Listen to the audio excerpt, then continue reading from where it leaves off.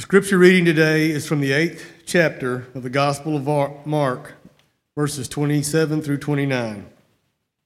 Jesus and his disciples went on to the villages around Caesarea Philippi, and on the way he asked them, "Who do people say I am?" They replied, "Some say John the Baptist, others say Elijah, and still others say one of the prophets." "But what about you?" he asked. "Who do you say I am?" This is the word of the Lord.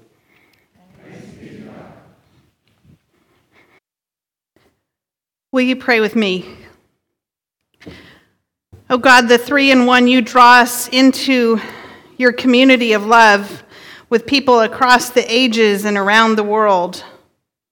By that same Spirit that binds us together, speak to us today so that your message might encourage us and stretch us to trust and follow you. It is through Christ that we pray. Amen. We're continuing our sermon series this week where we take a look at the questions that God asks us through the stories that we read in Scripture. And our question today comes from Jesus asking the disciples, "Who do you say I am?" And this scripture today reminded me of one of my professors of New Testament who used to say that the Gospels are all passion stories with different length introductions. Let me repeat that. The Gospels are all passion stories, just with different length introductions. His point was that all the Gospels end in the same place, with Jesus' death and resurrection. But they emphasize different points at the beginning. They emphasize different stories and different teachings up front. There's this whole area of concentration in New Testament studies. It began sometime in the 18th century, so in the 1700s, and there are people who study what they call the historical Jesus, and their whole point is to try and find details about the man, Jesus, who taught back in the day of the Bible. And they use what they call critical historical methods to find facts. And their whole purpose is to answer that very question, who do you say that I am? Essentially, they want to find evidence of Jesus, the historical person, not Jesus, the Christ, the anointed Son of God, who we're a little more familiar with here in the church. And beyond concluding that there was indeed a man named Jesus who lived in the area of Galilee during the time period in question, that's about all that these scholars who study this can agree on. That's it. So here's some of the answers they give for who this historical Jesus is. When you ask the question, who do you say I am? Scholars have called him an apocalyptic prophet, a charismatic healer, a cynic philosopher, a Jewish Messiah, and a prophet of social change. You know, as I see it, each of those answers contains a piece of truth, but none are comprehensive. None have the big picture or the whole picture. So scholars, it seems, have also not had much luck in figuring out an answer to this very same question that Jesus asked the disciples, who do you say that I am? So it's no wonder if the scholars can't figure it out that we also struggle to come up with an answer at times. As Christian believers and readers, we sometimes lose sight of the fact that the Gospels don't provide really distinct information and clear information. They can be confusion, especially when you compare among them. Because when you want to learn something about someone, one of the first things you do is to seek out their background, where they were born, who were their parents, did they have siblings? Well, when you look at the Gospels, only Matthew and Luke contain the story of Jesus' birth. And even those don't agree. Only Matthew tells the story of the wise men coming to visit the baby Jesus and of the flight to Egypt. And only Luke tells the story of the angels telling the shepherds to go find that baby. And then the shepherds do. So who do you say Jesus is when you look at the Gospels that don't necessarily agree Now, we blend those stories together so we have one nice picture of nativity, don't we? We want to have all those different stories as part of ours. They're telling the same story, but the thing is they're emphasizing different points. They're trying to paint a different picture of who Jesus is, of who his identity is. I mean, what if we only had, let's say, the Gospel of Matthew? Who would we say Jesus is if that's all we had, all we knew? Now, Mark's Gospel is the one we read today that doesn't have any nativity story.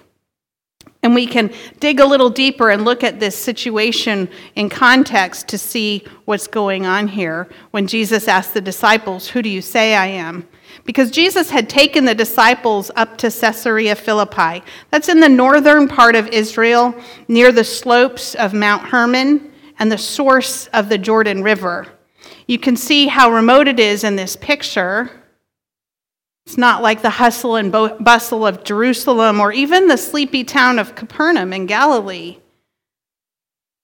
This is somewhere else where Jesus has taken the disciples to get them away from the crowds, to allow them to think for themselves, because he wanted to ask them two very deep questions. The first, who do people say I am? And the second was, who do you say I am? And once again, I want to remind you, we've talked about this in the past few weeks, that Jesus isn't asking this question because he doesn't know who he is. Pretty sure he's pretty solid on that. Jesus is asking them because he wants them to think about their answer. He wants us to think about our answer. He says, "You who have witnessed all the miracles I've done, you who have listened to all my teaching, you who have slept and eaten at my side. What do you believe? Who do you say I am? And how does your answer differ from the answer of other people when they say who I am?" According to Mark, Peter answered Jesus' question quickly by saying, "You are Christos," in Greek. Christos, the problem with that word is that it has a lot of meanings. It can mean Messiah. It can mean anointed one. It can even be a proper noun, a name. So here you have this potential answer of a disciple in one word, you are Christos. But you got to remember, we don't exactly know how to translate that and what Peter meant when he said that. And not only that, Mark is telling this story, so it's coming through Mark as well. And in Mark's gospel, Mark cuts Peter off quickly because Jesus says to him, "Don't tell anyone." So what does that mean? I want more. What does Christos mean to you, Peter? If I had Peter in front of me, I would have so many questions for him. But unfortunately, Jesus cuts him off, and we don't know what he meant. We can translate that word, but what did he mean by it? Who do you say I am? Now remember, as Methodists, we hold that Scripture is the inspired Word of God. We acknowledge that the Bible was written by lots of hands over a huge span of time. We acknowledge that each author did their best to connect with God and to write faithfully what they were supposed to. But we also acknowledge that these writers were all humans, fallible, lovable humans who did their best. So that means each gospel writer carried a little bit of his own story into the story he wrote down. Remember what we said above. Why did Matthew include the wise men, but leave out the shepherds? And why did Luke include the shepherds, but leave out the wise men? This all has to do with who they were as authors and who they were writing to.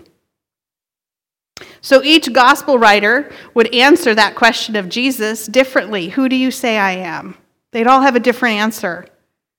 And I have a feeling that if I went around to each one of you in this room and asked you the same question, I bet you'd have a different answer. We wouldn't all come up with the same answer, would we?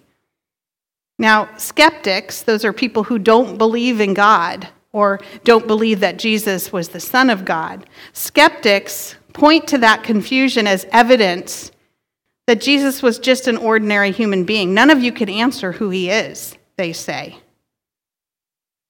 But for those of us who believe, we think of that just the opposite way. The idea that Jesus can be so many different qualities and characteristics whether, depending on what we need him to be, whether we're the Samaritan woman at the well, or a lost sheep, or a blind beggar, Jesus can morph to be exactly who we need him to be. And that's evidence to us of his divinity, not his humanity. So that leads us to the difficult part of our question today. Who do you say that I am? Because who do you say that I am is asking at the very same time, who do you say that you are? That's the difficulty of this question. Because if you're going to provide an answer to that, to who Jesus is, it means you also have to look inside at yourself and say, who am I? And what do I need Jesus to be right now? But not only are we looking at our own identity, we're often looking at our own weaknesses to figure that out. And I'm pretty sure that most of us can look back over our lives and think about times where we've had to call upon Jesus to be different people, to be a teacher or a healer, a good shepherd, a prayer. We want and need Jesus to play different roles depending on where we are at the moment. So we get that answering this question is maybe a little more complex than it seems on the surface. How do we figure it out? Study is one answer. Since I was sometimes in my 20s, I began studying Scripture and the Bible and doing Bible studies and going to church and then going to seminary, and then working towards a PhD in New Testament. And most of that time, my quest was to answer this question. Who do you say I am? And this is what I've learned and what I can tell you for sure. Jesus is the most alive, compassionate, aware, and responsive human being who ever has lived. I think his death is love's response to evil. I believe that something absolutely extraordinary that defies description must have happened after Jesus' crucifixion. It's what we call the resurrection. And whatever that was, it was so unbelievable that it took this band of terrified, frightened, confused disciples, and it transformed them into bold witnesses who were willing to die for their beliefs. I find that the Bible contains the best possible explanation for this transformation, that this man, Jesus, is both human, one of us, and at the same time is God, who comes to us in the flesh. I've come to believe this. I've had people along my journey question that belief. Often they'll ask me something like, what about all those other religions? Are they all wrong? All those other spiritual teachers? Surely some of them are equally worth following to Jesus. Equally good people. And I want to preface this by saying that I have the utmost respect for people who follow all sorts of faiths. At the same time, I know what I believe. I know myself. And I know what I believe when I say these things. And this is what makes the most sense to me. There's an American philosopher by the name of Dallas Willard. He spent most of his time and his career at University of Southern California in Los Angeles. And really smart man, attended Baylor, so we can applaud him for that. He spent some time in Texas. And he carried the distinction of being both a modern philosopher and a Christian. And those two identities do not necessarily go together. Philosophers and Christians, we used to see a lot of them. You can count people like C.S. Lewis and J.R.R. Tolkien in those categories. But today, you don't get philosophers who are also often Christian. And Willard told stories about his students who would question his faith and his Christianity. They would ask something like I heard, why do you, an intelligent, thoughtful, well-educated man, why do you follow Jesus? And Willard had a simple answer to this question. He would say, well, tell me who else you have in mind that I should follow. And he was not trying to be flippant or anything like that. He really wanted to engage these students. He wanted to know what their answer was. And then once the student would make an answer, he would sit down and engage that student and draw up a comparison. Willard claimed that if anyone had ever come up with a better suggestion than what he followed, he would change his faith. Willard died a Christian in 2013 after a long career in academia, never having found anyone better to follow than Jesus. And I think Willard's point and my point is that when we come to know Jesus deeply, whether it's through scholarship or other means, when we experience that transformation like the disciples felt, when we come to know Jesus that deeply, we'll find that he's the best choice when compared to anyone else. And even though other spiritual teachers may have lots to offer, they fall short of what we've found in Jesus. For me personally, I know that's true. I'm very clear in my experience of who Jesus is for me. So how did I come there? It wasn't just through books and study.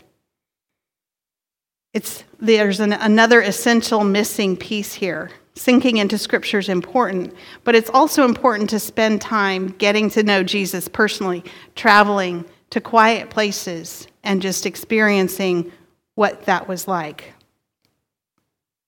I want to offer an example. I've been married to my husband Jim for 31 years, and we've known each other 7 years before we got married. And all of you, if I asked you to describe him, if you've met him, you could probably say some nice things about him. You could tell me he has brown hair with just a smidge of gray coming in, brown eyes. You probably know that he's a software engineer and that he works up in the AV loft on most mornings. You know some things about him, but you don't know all there is to know. You don't know him on the same intimate level that I have because I've spent 39 years with him, getting to know him. You don't know how kind he is, how he has a tender heart and will cry at movies. You don't know how picky he can be about the right way to load the dishwasher. You don't know how he is very particular about which carpet is the best carpet. These are things that I've learned about him over time. It took me time to get to know these things. And they make up personal knowledge that I have of him because of the amount of time we've just spent together. It's not historical knowledge, it's not factual knowledge, it's intimate knowledge. And it takes work to cultivate a relationship like that. And it takes work to cultivate an intimate relationship with Jesus. So yes, knowing the historical Jesus is really important. But if you want to experience that transformation like the disciples experienced at the resurrection, you have to cultivate that personal relationship too. And it's not a process, it's a process. It doesn't happen overnight. It requires consistent attention, much like any other relationship you might have. It's going to take a lifetime to grow it to its fullest extent. So I ask you, are you willing to do that work? Are you willing to do the work to discover your answer to the question, who do you say that I am? Amen. As the ushers come forward this morning to receive the offering, I want to remind you that we have electronic giving cards in the back of the chairs if you choose to give to the church electronically. And also here at this church, we like to make sure that every hand touches these baskets because every hand is offering up a gift this morning, whether it's something you put in the basket physically or whether it's your presence here with us this morning. So please make sure the basket travels out throughout the room. With that, let us pray. God, we give you thanks for this day. And we give you thanks for your presence and your longing to draw us more intimately into a relationship with you. We offer up these gifts this morning, praying that you will guide us in their use so that we can help others come to know you as well. It's in your name that we pray. Amen.